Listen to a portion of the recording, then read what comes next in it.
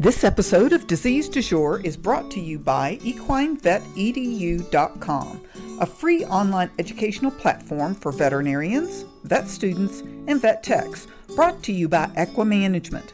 Visit equinevetedu.com for free race-approved CE and courses on topics of current interest. Welcome to EquiManagement's podcast, Disease Du Jour, where each podcast will delve into the research and current best practices for a variety of equine health problems with industry experts. I'm your host, Kimberly S. Brown, publisher of EquiManagement. Today's guest is Dr. Robert Holland, a private practice veterinarian in the Central Kentucky area focusing on respiratory problems and infectious diseases. Dr. Holland has worked globally consulting with countries and jurisdictions to contain and prevent the spread of disease. He's worked domestically with the USDA and many state veterinarians. His practice has focused on respiratory disease, allergies, and infectious disease in the public and private sectors. Quality disinfection to prevent the spread of disease is another area of expertise for Dr. Holland. He has studied disinfection protocols in both animal and human medicine and has adopted the best protocols for the equine environment. Dr. Holland received his Doctor of Veterinary Medicine from the Mississippi State College of Veterinary Medicine in 1994, and he received his PhD in Veterinary Medicine Virology at the University of Kentucky Gluck Equine Research Center in 2001. Thank you, Dr. Holland, for joining us today on Disease Du Jour to talk about the science of strangles. Thank you, Kim, for inviting me. So let's just start right in on what is strangles and why is it so difficult to deal with? Okay, so Strep equi is actually a bacteria. It's a gram-positive bacteria. The hard thing, though, is that this is kind of I like to tell people, a bacteria that likes to get a little aggressive at times. It's hard to get rid of in an animal because it's got a strong HA on the outside of it. So the immune system can't seem to bind to it and totally clear it because it's kind of got this slick outer coat to it that makes it hard to grab a hold of. Strep equi zooepidemicus is what we get following a lot of respiratory problems at the racetrack or everything. That's the one we don't worry about. A lot of those are normal commensals in the back of the throat. Okay, so that beta hemolytic strep we don't worry about as much. Strep equi probably all evolved together, and they did it thousands of years ago, and it basically became very aggressive, and it got a little extra defensive mechanisms put on board, like a slick outer coat, and it can adapt a little bit as it's going, and it's got a couple extra super antigens that really make horses really sick when we run into it. Those types of things are very helpful for the bacteria to stay in the animal for a very long time, because you would think, why does the animal take this bacteria and will get it in the back of its throat or its sinus and its guttural pouch and not clear it? We would clear our diseases, so why does this one not clear? Because it's learned how to evolve with the horse. Thousands of years ago, it learned that, hey, look, I can hang out here and just kind of replicate a little bit in the guttural pouch, and as long as I don't create too much inflammation in the animal, I can be a happy camper and stay right where I am. That's also part of the main issue, though, because then they become asymptomatic carriers, because the horse doesn't show you active signs a lot of times, but they're carrying it, and you just don't know which ones are which. They can look like the most healthiest animal. They could do the biggest event. They've won events, they've won shows, they've won barrel races, they've won the hunter events, they've won, and then all of a sudden you find out that it could still be a carrier that's low grade. Not so dissimilar to what we see with kids in a school. Of the 3 or 4 young kids at a school, 2 or 3 of them get a really inflamed throat. They're really sick, they don't feel well. The kid that could have started the whole strep outbreak, though, a lot of times, is showing you no signs, and they're happy, and they keep going to school, and they keep coughing and putting it on the tables or sharing something like a pen, or, as I like to tell the young kids in elementary schools, they don't clean the tops where they clean their hands. They need to wash things and then clean it after they're messing with different things, and they don't clean their hands. And you say to yourself, well, how does strep equi change? Well, in the kids' case, it's because of their hands. They move it around. They'll wipe their nose, and then they'll hug their buddy, and That's how it happens. It moves very quickly that way. Let's talk a little bit about testing for strep. I mean, we know we have some good tests, but tell me a little bit about when a veterinarian sees that PCR test, what should they look for? Okay, so I believe that this is a very good topic for all of us to really talk about. I think testing gets very confusing, even for us as veterinarians. Back in the day when we tested for strep equi, we tested an ELISA, we tested a thing for M proteins, and we looked to see if M protein levels would go up. As the animal came into contact with strep equi, it would cause this one protein to go up. And then when that happened, the immune system would go after it, and it would cause that to rise up, and that's what we would measure. We would measure this thing. That does not mean that they actively have strangles. It just means they've come into contact with something that looks like strep equi. So it became very confusing. Everybody said, well, it's got a high M protein ELISA, and you're like, yeah, but did you vaccinate, or did you do something, or was it at a show, and it never showed you something? And so everybody goes, yeah, that's a good point. This is a very important point for this, though, Kim, is that the test is either positive or negative. You then have to interpret it as a veterinarian and observe this. So what does that test really mean? And it could just mean that that animal came into contact with strep equi, and that's why the M protein ELISA was high. The PCR is doing something different. The PCR we're running on swabs or nasal washes from their nose, and we're actively looking for the bug, okay? The issue becomes that we started to figure out very quickly that horses can carry strep equi in their guttural pouches or their sinuses. And of the 585 that I tested in central Kentucky on a big set of outbreaks back in the 90s, 99% of the carriers were either actively sick, shedding from their nose, or in a guttural pouch. There was only 2 out of all those 585 that had it in a sinus. So when you see a horse get a positive PCR, you're thinking the horse is positive, but you've got to understand that that's the test. So you get a positive test for PCR. What does that really mean? Well, I got very confused on this because the original testing when we went to school on PCR was all just yes, no. So when you did a PCR test, it wasn't quantitative, it was just qualitative. So you'd get an answer and it would say positive test or negative test. That means the lab arbitrarily set a limit of what was a positive and what wasn't, and they just shipped it out to us. We didn't know that. Now we do something really tough for all of us, which is we do a quantitative PCR. So we run the test and we say to ourselves, okay, this horse is positive or negative. No, it's not. It's the test is positive or negative. And what you need to recognize is that a low number in a quantitative PCR is actually a lot more bacteria found, in the order of magnitude of billions of bacteria. So if I run a test on a PCR and it comes back positive on the PCR, and my crossing point, because the cycle goes through each time, is at a 10 to 14, there are billions of bacteria present. If it keeps crossing, so it's got to go and do the PCR process over and over and over again, crossing point 14, 15, 16, all those show negative, negative, negative, negative, and I hit 35 to 38, that means I'm down to probably 100 to 8 bacterial numbered organisms. The problem is, for us as veterinarians, we're used to the qualitative testing, which was higher number or higher titer means bigger problem. In this case, it'll get you fooled. It'll mess you up. It's actually lower number on a qualitative PCR means there's a lot more bacteria. Well, let's talk a little bit about that bacteria and the fact of how long can it live in the environment, summer and winter.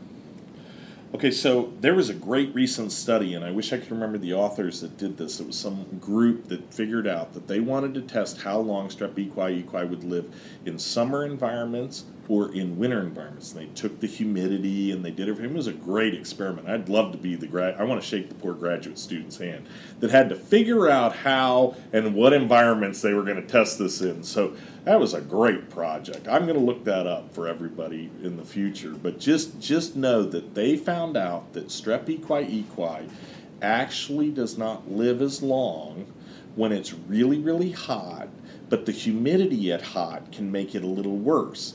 We know that Strep equi can live in the soil for 3 days. Strep equi can live on a sterile fence post. I don't know how they did that, you all. Sterile fence post for 7 days, but a water trough for 30 to 45 days. So water is the big one. But even with that, there's a seasonal effect. We found that the higher humidity and cooler temperatures kept the Strep equi longer, and that's why winter months showed us a bigger problem in that data. The only time that I had that flips that data was where I had a farm here in Kentucky that had a massive fly problem, and we were in the middle of an outbreak of Strep equi, and I could not figure out how it skipped, and I believe, and I could never prove it, was that the insect vectors basically got onto a horse and flew over to another water trough and did something, and that's how I had a problem. But most of the time, summer months, you can control this very well as long as you do the testing on a nasal wash or culture. Let's talk a little bit about something that every veterinarian will have to face at some point is an asymptomatic carrier. What are they and why are they such a problem? So asymptomatic is exactly what you're saying, Kim. I mean, when we were in school, we always knew they were carrier states, and we typically think of Coggins horses. EIA horses. You know, a lot of times those Coggins horses don't show you any signs at all. You do a Coggins test each year, and you're like, whoa, it's negative, it's negative. You just get used to seeing a negative, and all of a sudden you'll see a positive, but the horse looks fantastic. Well, that's because the horse isn't showing you any signs. That's why we keep asking you to do Coggins tests year after year. Asymptomatic carriers, about the mid-90s, we actually figured out that the horses could carry Strep equi in their guttural pouches or in their sinuses, and they show no signs at all. They can actually be so non-sign oriented that you think everything's okay. So in these outbreaks, you bring a bunch of new animals to a farm, mares, foals, or whatever, and they get sick with active signs. And so you ask the follow-up question. The incubation period for Strep equi is 3 to 14 days. Were there any new animals to the farm at 3 to 14 days? Answer, no. Were there any new animals that went into that field? Yes, but that horse has never shown an active sign 1. Well, that could be the asymptomatic carrier. And the problem with Strep equi, and actually I would love to take credit for this about the guttural pouches, and Animal Health Trust would love to do this too. Both of us want to do that. But the first documented person that figured it out was actually a veterinary farrier for the cavalry that said that what he noticed was that the horses left a facility and went to a different facility, and Strep equi was in the facility. So they said the facility has Strep equi. And he said, not true, because we burned the barns all down, and we did everything, and we built them all back up, and we brought all the horses back, and Strep equi showed up again. So it's got to be in the horses. And I thought, wow, he documented for the first time a carrier state, and he alluded to it being in the horses, but he could never figure it out because he didn't have endoscopes and things like that. So we now know that that's been going on for a very long time, that carriers, but farms get it in their head that they have Strep equi forever. Well, a lot of farms have mares that can live for 20 to 25 years, and those mares stay on the farm, or geldings, and they don't go, and they don't show you any active signs. They could be actually the carriers, and it goes in about a 3-year cycle on farms. As you bring new animals in, you'll all of a sudden see an outbreak, but you'll always point to the one horse that never showed any signs, and that happened in Europe. There was a horse, there was a pony at a riding stable, and every time there was a strangles outbreak, they were worried, and they moved all the horses that were showing no signs onto the next riding stable. And then they did that 5 times, and the only animal that was the one left that had never shown any signs was a little pony. And that little pony they then tested and checked its guttural pouches, pure Strep equi. They moved the carrier 5 times. Now, we've changed the pony's name. This pony's name is now Typhoid Mary in the whole situation, and the farms love calling that pony Typhoid Mary, so that's over there. The only time, Kim, that I'd also add for asymptomatic carriers, as an infectious disease veterinarian that I'm still having problems with, and it's still difficult to deal with, is when you get a Strep equi outbreak in weanlings or foals, you have some maternal antibodies, and those maternal antibodies cannot show you a full-blown disease. They don't get the typical lymph nodes under their throat. They don't get the swelling throat. They might show a little bit of a lymph node and draining for a day or two, but then you think you're okay with it, put them on antibiotics, they recover, and then at about a year later there's another outbreak, and you say to yourself, how did I miss it? It's because they can kind of cycle it in the yearlings and weanlings a little bit more, because as the maternal antibodies come off from the mares, your herd immunity can change. So I've had it where I've had a strangles outbreak as weanlings, and then I've had a strangles outbreak as yearlings, and then I was able to clean them up. And I couldn't understand how that happened, because you're thinking after they get over it, you should have better lifelong, and it's not lifelong immunity.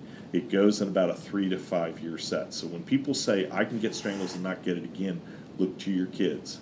How often can they get strep throat over and over and over again? So it's not that way, okay? So as a veterinarian, when you're trying to explain to a client about this endemic kind of 3-year cycle and herd immunity, what are you trying to emphasize to them? So I think most people and most veterinarians know the incubation periods of many of the diseases. I think we all do. We know, flu's 3 days, herpes can be 3 to 7 days. Strangles really get you in trouble because it can be 3 to 14 days. But when we do challenges where we've challenged with flu, if we give it to them in their nose, 98% of them show you lymph nodes that come up for 2 or 3 days before full-blown fevers get really, really bad. The fever will come first, the lymph nodes will come second, and then they'll start draining. They'll drain into the guttural pouch or they'll drain out. But almost all of them act the exact same, 3 to 5 days. The oddball has an incubation period of 10 to 14. So what that means, though, is they have some level of immunity. And their own immunity influences the way the incubation period goes. And so you get confused, and that's why the asymptomatic carriers get us confused. So in an outbreak, they'll say, okay, doc, I have not had any more strangles for 14 days. I want to go to this show. You go, okay, have we tested all the horses? The answer is, no, we don't want to do that because then the state will shut us down quicker. I'm like, okay, well, how do we know who the potential carrier could be? Because it could go on a cycle. You bring other animals in, you don't know. And then they go, that's a good point. We should do the nasal washes, clean them up. And once you clean them up, they do very, very well. And they still have immunity for about 3 to 5 years, even if you clean up their guttural pouches and they're no longer shedding. The disservice that I see with strangles is because I think we got bought into the incubation period and we didn't know that that was before we understood asymptomatic carriers and active infection and subclinical infection and the other. And so we as veterinarians fall into that, and all the books are written on an incubation period when it's actually, wait a minute, there's different things that can occur on this. There's a different level. There could be a carrier. They could be actively active with it. They could actively be getting over it. They could be active, but they haven't shown lymph nodes yet. Every one of those are treated differently in the way you would treat them. And all the other things that we treat, we go, okay, we're going to get them over it, we're going to give them antibiotics, and not this one. You got to watch when and where. And then vaccinating in the face of the outbreak can also be problematic, because if you vaccinate the carrier that has immunity with high level immunity already, you could get a purpura and you didn't understand it. You didn't understand when you vaccinated, that animal already had high level of immunity and you pushed it over the edge. And so it's dangerous. We as veterinarians don't know how to handle it. And so I think if we mentally could understand that the incubation period can be variable, it's more oral than it is nasal, and the fact that you do have carriers when you have an endemic farm, there is no doubt in my mind. And you will bring carriers to your farm. Unless you do the testing, you just don't know who they are. They look perfectly normal when you get them. So what is the longest horse that you know of that's been an asymptomatic carrier? 5 years. 5 years. 5 years. And I'm sure that if we hadn't cleaned it up, it could have gone on more than that. People have talked about carriers that could be up to 10. We just haven't had any documented evidence for that. The longest that we can document as scientists is 5 years. So when we look at the spread of this disease, you've talked about the nasal route and the oral route and so forth. So let's talk about the equipment, the water, the routes of transmission. What can you do to help farms manage to try and either eliminate the bacteria on the grounds or prevent the spread? It's a great question, Kim. The thing that you're asking for is really the main one. First thing I do when we go out to a strangles outbreak is, where are they drinking water and where are they eating? And then the other one is, what are you doing with the hose? Because we had one saddlebred facility one time where it was a T-shaped area, and all the horses on this side of the T-shape got strangles, even though they were individually housed, individually moved, individual bits, individual everything. And I could not understand how the 13 horses on this end of the T got strangles. And I watched everybody for a solid day. And the groom put the hose in all 13 buckets, and the hose only reached to 13 stalls. So we tested the end of the hose, and the hose was positive for Strep equi. Now, everybody couldn't believe that it was that simple, but it was. So in the middle of a strangles outbreak, I will tell you, a lot of times I'll tell you to get rid of your hoses and start over again, and then start telling everybody to put different equipment.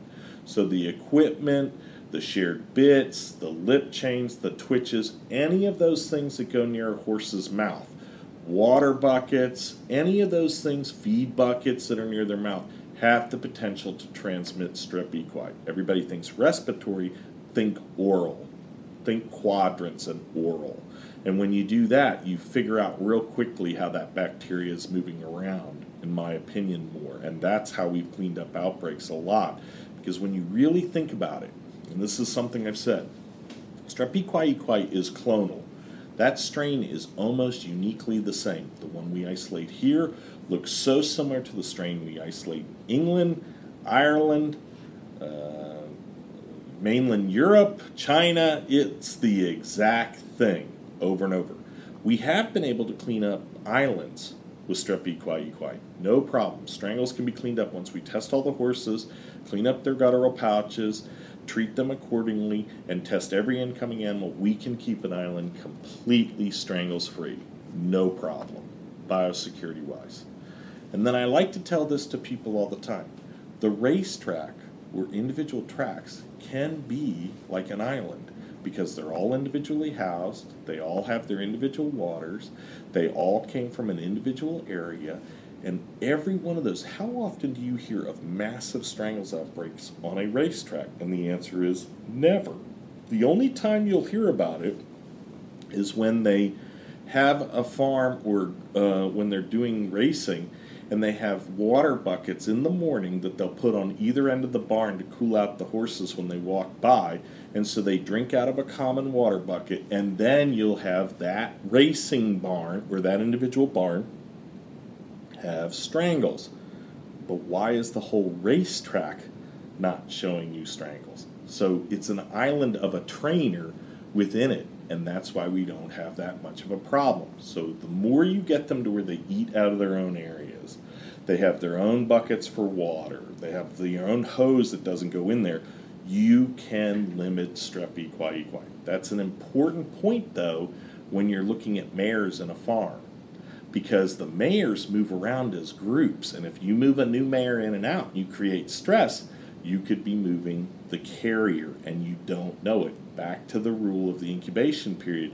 3 to 14 days sounds good, but the problem is the carrier can hold it for a very long time, and that totally takes your incubation period out the window because you're having asymptomatic carriers. I like to disinfect with Nolvasan. If I have really bad waters, I'll use Tektrol or one-stroke phenolic compounds because it does a better job on organic debris. The reason you can't use that much and rinse it that much on a day-to-day is because Nolvasan's just a little bit more gentler, but it won't kill everything fast. It takes about 8 minutes to kill it in Nolvasan. And if you have any organic debris, so there's snot on it or manure, the chlorhexidine won't work. And so you get to the point where bleach will work, but if there's a lot of organic debris, bleach won't work. If you do some other things, you'll get into it. But if you can try to limit where the carrier is and how to influence where they're eating and drinking and be very careful with the equipment, you can shut down every strangles outbreak you ever want through testing and isolation and treatment. You're done. No problem. Well, we really appreciate you joining us today on Equimanagement's Disease Du Jour to talk about the science of strangles. And thank you to our listeners for tuning in to another podcast. You can hear previous and future podcasts of Disease Du Jour on iTunes, Stitcher, and SoundCloud. We hope you'll join us again in the future for another episode of Disease Du Jour.